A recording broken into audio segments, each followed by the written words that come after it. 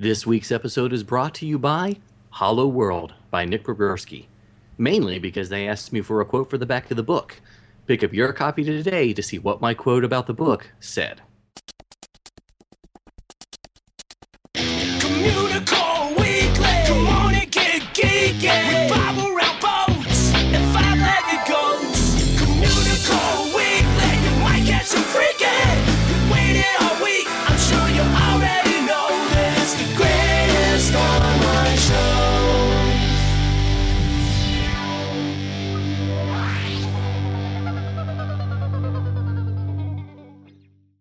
Hello and welcome to Communicore Weekly, the greatest online show and home of the world's first pair of independently born identical twins. I am George. And I'm Jeff. And this weekend I saw World of Color Winter Dreams, the new version of the World of Color show, and it dawned on me, hey, we've never done a history segment on the World of Color show before. And I like the World of Color show. Yeah, So we should do a It history. hasn't been around too long. Well, it's been around, a handful of years at this point. Not that long altogether. But sometimes it comes to the day and I'm like, oh no, I didn't write a history for tonight.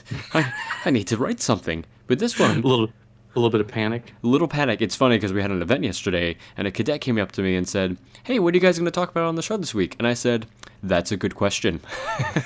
What would you like us to talk about?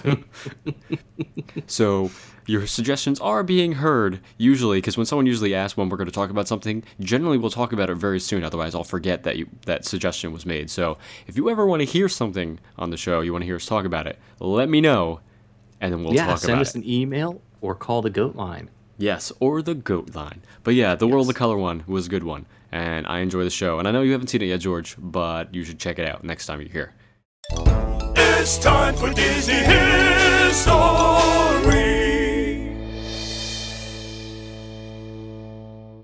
Alright, so for those of you who haven't seen it before, The World of Color it's the nighttime spectacular at Disney California Adventure, and it's an incredible feat of Imagineering, and it really does burst with imagination and technology of the 21st century, and it kind of draws on the decades-old Disney tradition of creative storytelling. Now, the show is infused with Walt Disney's special gift for conjuring tales of magic, excitement, and heart, and it has the ingenuity of today's Imagineers as well. So initial planning for World of Color began in July 2005, and even well before the ambitious and sorely needed expansion plan was announced for California Adventure, the Disneyland Resort leadership wanted to add a one-of-a-kind new attraction to the park. It was a 5-year process from planning to launch, and a variety of concepts, rides, as well as shows were considered for the Paradise Bay Lagoon during the initial brainstorming. Now, World of Color was conceived by Vice President of Parades and Spectaculars, Steve Davison, and it was this kind of a living fantasia using music and animation and color and light and water to involve the audience in an experience that they've never really experienced before. Now, the creative team, which was led by Walt Disney Imagineering Creative Entertainment, they believed it was important to execute a show on a truly massive scale. And after looking at existing fountain and water shows, including the Dancing Waters show that was previously at the Disneyland Hotel, which many guests loved, including Keith Gluck, Who? the team... Who? Exactly. Who? Who? I'm just kidding, Keith. We know who you are. After looking at all those shows, not a Keith Gluck, but looking at the shows, the team decided that they had quite the challenge ahead of them. Yeah, so for example, while creating the show, they were told they couldn't have fountains with multiple heads or moving heads. Well, so they created them. They were also told that they couldn't create color and light in fountains. So they found ways. They were also told that they couldn't project images on water if it was not a water screen. But they did it anyway. They went beyond creating a movie screen on water, much like Fantasmic does, by developing a show in which water, light, and color become the characters. It's on a screen so versatile that it might be 100 feet, 200 feet, or 380 feet wide at any given time. And they kind of took on Walt Disney's saying of, it's kind of fun to do the impossible during the entire creation process. Now, the quote-unquote stage for World of Color is a platform that's composed of nearly 1 full acre of engineered superstructure, and it's longer than a football field, and it's capable of settling on 3 levels. There's one for the actual performance, there's one when it's under the water during the day when you can't see it, and then there's the third one that they use for maintenance. Now, the show itself features nearly 1,200 powerful and programmable fountains and a vast underwater grid with more than 18,000 points of control. And each fountain has a multiple points of control for the lighting, the color intensity, how high the water goes when they're, shooting up in the air. The fountains in the World of Color show, they can send the water to heights ranging from 30 feet to 200 feet. And for a comparison, the Mickey's Fun Wheel, which is a backdrop for the show, that reaches a height of 150 feet. So the water could shoot up higher than the Fun Wheel, which is kind of crazy when you think about it. That is. Other water features include a 380-foot-long mist screen to project images onto, using the 28 high-definition projectors, 14 of which are submersible. Hey, there are fire nozzles and fire whips that are capable of shooting flames up to 50 feet in the air. Projection domes emerge from the water on top of telescopic masts and feature lighting effects and video projected onto the inside surface of the domes. Mickey's Fun Wheel has its lights synchronized throughout the show, as does California Screamin'. Then they also installed a 65-foot tall telescopic mast in the lagoon to create the Chernobog Fantasia, but the tower has not been used since May of 2010. Now, there are a couple special animation sequences that were created specifically for the show using paper animation by artist Megan Brain. Mark Hammond and Dave Hamilton, they actually arranged the music, which was recorded at Abbey Road Studios in London, England, by the London Symphony Orchestra and the Nashville Choir. And there was also a choreography that was created for it by Australian choreographer Joshua Horner. And he did this unique interpretation of the music, which served as another source of inspiration for the movement of the water fountains during the sequences. Now, the entire viewing area is known as Paradise Park, and it's situated along the northern shore of Paradise Bay, and it can hold up to 4,000 spectators at full capacity. And it's kind of multi-tiered, similar to the viewing area for Fantasmic at Disneyland in California. But you have to stand in order to actually see the show. You can't sit down, otherwise you'll be looking at people's legs. There are a bunch of hidden fountains and fire beds located within the flower beds in the viewing area. And they're incorporated into the show, especially during the stampede sequence of the Lion King and the finale as well. Now, the man-made Paradise Bay Lagoon, where the show takes place, is 3.5 acres, and it's filled with more than 16 million gallons of water. When preparations for World of Color began, the Disneyland Resort collaborated with the Orange County Water District to conserve the water in Paradise Bay. Instead of draining the lagoon to the ocean, the water was sent through the Water District's state-of-the-art groundwater replenishment system. After being purified, the water was then stored in the county's underground water basin, which added to the overall water reserves. When the time was right, the purified water was used to refill Paradise Bay. For these efforts, along with other resort-wide environmental practices, Disneyland Resort was recognized with California's highest and most prestigious environmental honor, the 2009 Governor's Environmental and Economic Leadership Award. Now, the original show, the one that opened a couple of years ago, it was actually inspired by the Emmy Award-winning Wonderful World of Color, which was Walt Disney's first color television series, and it was kind of an extension of his Disneyland and Walt Disney Presents anthology series.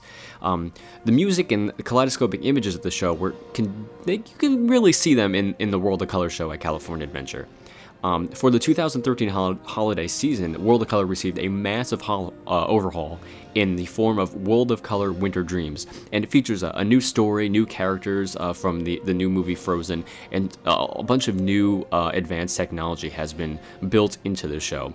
And it's incredible. I saw it over the weekend, and it was just fantastic. It was better than the original, in my opinion. But since the premiere of the original show on June 11, 2010, World of Color has been performed more than 2,100 times and has been viewed by more than 8 million guests at California Adventure. That's a lot of people who see this show. And it is. If you haven't seen it, it's definitely worth checking out the time and checking it out, especially this new winter one. Yeah, I do like the fact that they can change up the show periodically. Yeah, keeps it fresh and brings in new properties, which would be nice at the Fantasmic show in Florida. If they could do something like that, I agree. With the technology the way it is, it's very easy for them to swap stuff in and out, and they can do that for Fantasmic as well. They don't, but it'd be really cool if they did. But maybe a Communicore weekly segment right in the middle instead of Pocahontas. I would jump around the mountain at Walt Disney World for the Communicore weekly segment. No big deal. We could do that. Okay. He's a nerd, he's a geek, but we all like to hear him speak. So listen up to the words from his speech. It's George's Book of the Week. Before the Animation Begins by John Canemaker is a 1996 release. Now, you know, a lot of the books that I cherish and review are theme park related. And if you look at my collection of books, easily less than a third are about the parks themselves. The rest are really focused on animation, the company, and the artists. And I don't really cover enough, I think, of the other things, but I know we're all theme park junkies anyway. So, well, when I read about Disney animators, one of my favorite authors is John Canemaker.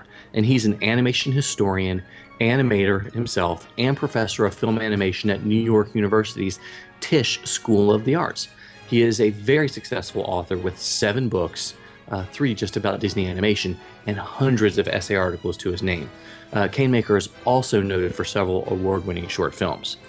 And there are actually very few people that know as much about Disney animation as Canemaker, so I was very excited to start this book. The subtitle of the book is The Art and Lives of Disney Inspirational Sketch Artists. Basically, the book is a look at the artists that set the tone and helped to develop the original concepts and characters of the animated films. The book is broken down into 5 sections covering the different ages of animation. The artists that Canemaker writes about are incredibly impressive, and there might be a few to you that aren't familiar. There were a few I hadn't heard of before. Albert Herder, Ferdinand Horvath, and Gustav Tangerine are in the early inspiration section, and they handled Pinocchio, Snow White, and Fantasia, as well as a lot of the Silly Symphony shorts.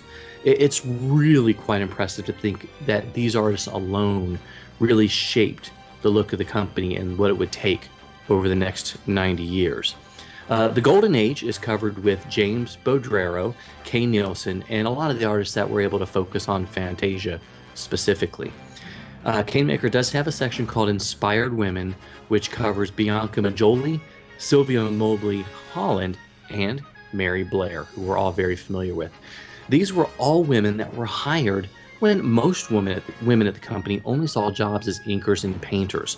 It was eye-opening to see their concept artwork for Fantasia, Peter Pan, Cinderella, and so many more films that they worked on. Part 4 is Inspiring Eclecticism. It includes Tyrus Wong, who worked on Bambi, David Hall, who did Alice in Wonderland and Peter Pan, Evan Earl, who did Sleeping Beauty, of course, and Ken Anderson, who not only did The Jungle Book, The Sword and the Stone, Snow White, but he also did a lot of the early designs for most of the Disneyland attractions. And the final section of the book looks at the more modern artists that worked on Lion King, Pocahontas, and Hercules. But the book, Before the Animation Begins, really is a fantastic resource for animation fans. There's such amazing concept artwork that spans the entire history of the company. You know, and to me, it was really hard to pick out a favorite artist or a piece of artwork in the book. Canemaker is an animation expert and does a great job of researching and distilling these artists' lives and careers into a text that's very easy to digest and honestly will have you clamoring for more. I'm glad that Canemaker was able to present this information because much of it would be lost to the ages if he hadn't been dogged enough to track it down and put it together. And any fan of animation is going to love this book. It is Before the Animation Begins by John Canemaker. What we liked, what we didn't like, Yays and the Booze, 60-second review. So this week we are looking at one of Disney's latest releases on Blu-ray, and I hope the irritation is already seeping through my voice. You sound pained saying it right off the bat. Yeah, a little bit. So this week it is a combo disc with Little Mermaid, Ariel's Beginning, and Little Mermaid 2, Return to the Sea, which are officially part of the Little Mermaid trilogy. And yeah, not much else to say about that. You sound super, super excited. All right, so let's start with Little Mermaid 2, I guess, Return to the Sea. Yeah, because that one was released before Ariel's Beginning. Yes, because it always makes sense to release the sequel first and then the prequel. Of course. So it's, you know, if you don't know the story, it's basically reverse of the original film. So it's Ariel's daughter, Melody, who goes to the sea and gets turned into a mermaid by Ursula's crazy sister, who, if Ursula's not crazy on her own, God only knows what her sister's like, but her sister turns her into a mermaid, and It's definitely a movie. It is a movie. There are characters in it. There are a few songs. There's some animation in it. It's kind of rough. It was just like they said, well, what else can we say? You know, she got married to Prince Eric and they had a child, and let's show off our really bad parenting skills instead of explaining. That bothered me a lot, by the way. Yeah. Instead of explaining to Melody, hey, you're drawn to the sea because your mom used to be a mermaid but gave it up for love, and we'll let you stay with your grandfather for a little while, who's the king of the sea. But no, we're going to build a wall and you won't even know that your grandfather is the king of the sea. You know, it's weird because on paper, the concept to me seems like a good idea, but it just doesn't execute well. And I guess the only upside is that Jodie Benson she returns as the voice of Ariel, even though Ariel is a very minor character in this. It's more about Melody, the daughter. Well, and Pat Carroll was still Morgana, whatever her name is. See, that's how much we enjoyed the film. We don't remember how to say her name. And, you know, I'll give some extra points for the transfer because it wasn't horrific, but it's still not the best. It looked more like the direct-to-video sequels we were used to in the late 90s, early 2000s, like the second Pocahontas movie. Yeah. It looked worse than the Saturday afternoon cartoon show. I mean, the afternoon cartoon show that they did with Little Mermaid. So not a fan so much, but, you know, moving on to the next one was the prequel, which came out after the sequel, and that is Ariel's Beginning. And I like this film better than The Little Mermaid 2. See, did you? I didn't like them both equally, to be completely honest with you. Yeah, I did like it better. I felt the animation was better, but not enough that I could recommend it. Yeah. You know, the songs were there, but you could tell the songs were missing something. And they were missing good songs. Is what they were missing good songs. That's what it was. There was definitely music. It wasn't good. Yeah, there was music. There was music. You know, the plot of this one is we learn about Ariel's beginnings, and as the title would imply. Exactly, and the loss of her mother, and how her father, you know, King Triton, deals with it, and the fact that music is banned throughout the Undersea Kingdom, and they have to, you know, find a way of bringing music back to the underwater kingdom to make everybody happy. It's basically Footloose, but set under the sea with mermaids. Oh my gosh, it is Footloose because nobody's got feet. Exactly. They've got flippers. They've got fins. So Finloose, maybe? Finloose? Sure. Why not? Gotta get Finloose. Either way, I mean, that song, I would much rather listen to that than any of the songs from this film. But the only part I liked about it was seeing all the mermaids, the mermaid princesses when they were little, because they all looked like Lilo. That's a good point. They did all look like Lilo. Go figure. And then it all went downhill after that. It did. So we get to the end of this, and I think both of us agree that there's no reason to buy this disc unless you are an incredibly, unless you're a diehard Little Mermaid fan, period, and you want to have it as part of your collection. But if you are that diehard of a fan, you probably already own them on DVD, and they have a few new extras on the disc that pertain to both films, and there's a story read by Jodie Benson, there's deleted songs, some deleted scenes, but really nothing that's worth picking up the disc at this price, to be honest with you. I would say pass. Yeah, I would say pass, and I would do a call out to Disney to please release some of the films that have not seen the light of day in a long time, some of the classic animated films, please. Are you referring to Song of the South? It's okay, you don't have to answer that, George. I'll just say that you were referring to Song of the South. Okay, we'll just say that. Oh, but with the timer, I think we're all out of time. All right. Sometimes you might see it, sometimes you don't. Hey, look, what's that? It's a five-legged goat. So early plans for Disney California Adventure's Nighttime Spectacular World of Color, which we just talked about, it called for a small orange fountain in it, nicknamed the Little Squirts, and it was kind of meant to embody Walt Disney's artistic and mischievous spirit throughout the show. Now, that idea didn't really make it off the drawing board, but a remnant of it can actually be found in the show today. So at the end of the after show, which is the post show that plays after the main World of Color show, the show within it's confusing. But at the end of the after show, when all the other fountains turn off, for a while, there's a little orange fountain that remains on for a couple of seconds, and it kind of bows to the audience, and then it disappears. And this is meant to be Walt saying goodbye and thank you for watching the show. That's really cool. Yeah, it's a nice little touch. And I got to give a hat tip to a cast member that told me that, and I had to look it up to verify. But that's a cool little thing they added there. Yeah, I did get a little bit lost when you said the after show, after the post show, after the main show. So it happens like 2 days later? Yeah, in the future. Only people in the future can see it. Oh, gotcha. Because if you're there now and you're waiting for it, you're not going to see it. It's because it's after the show, after the post show. Wibbly wobbly. Timey-wimey? Yeah. Something like that. Yeah, well, obviously, though, we have reached the end of the show. We have reached the end of the show. No matter where you are in time, this is the end of the show. Yes. This is the end. So, thank you guys so much for watching and listening to us. Yes, be sure to leave us a comment and rate us on iTunes. Even if you're from the future, still rate us. That's important. Very important. Always email us anything at communicoreweekly@gmail.com, including your ideas for stories or for future Disney history segments. Yes, which would be I appreciate future that. Disney history segments. Yes, because in the future we will do them. That's true. That's true. Stuff we don't even know has happened yet. Yes. Well, the future us does, but we don't. No. Okay. Anyway, so just like us on Facebook at facebook.com/Communicore Weekly. Yeah, and follow us on Twitter and Instagram. They are both the same logins for us, at Imaginerding and at Jeff Heimbuck.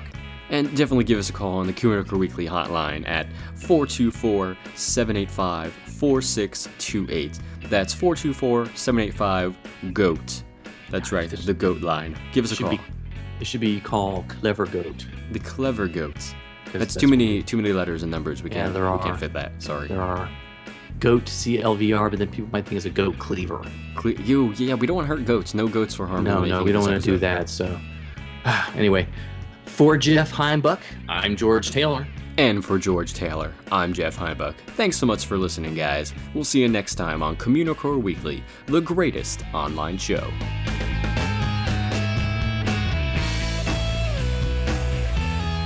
Happy birthday, Beth.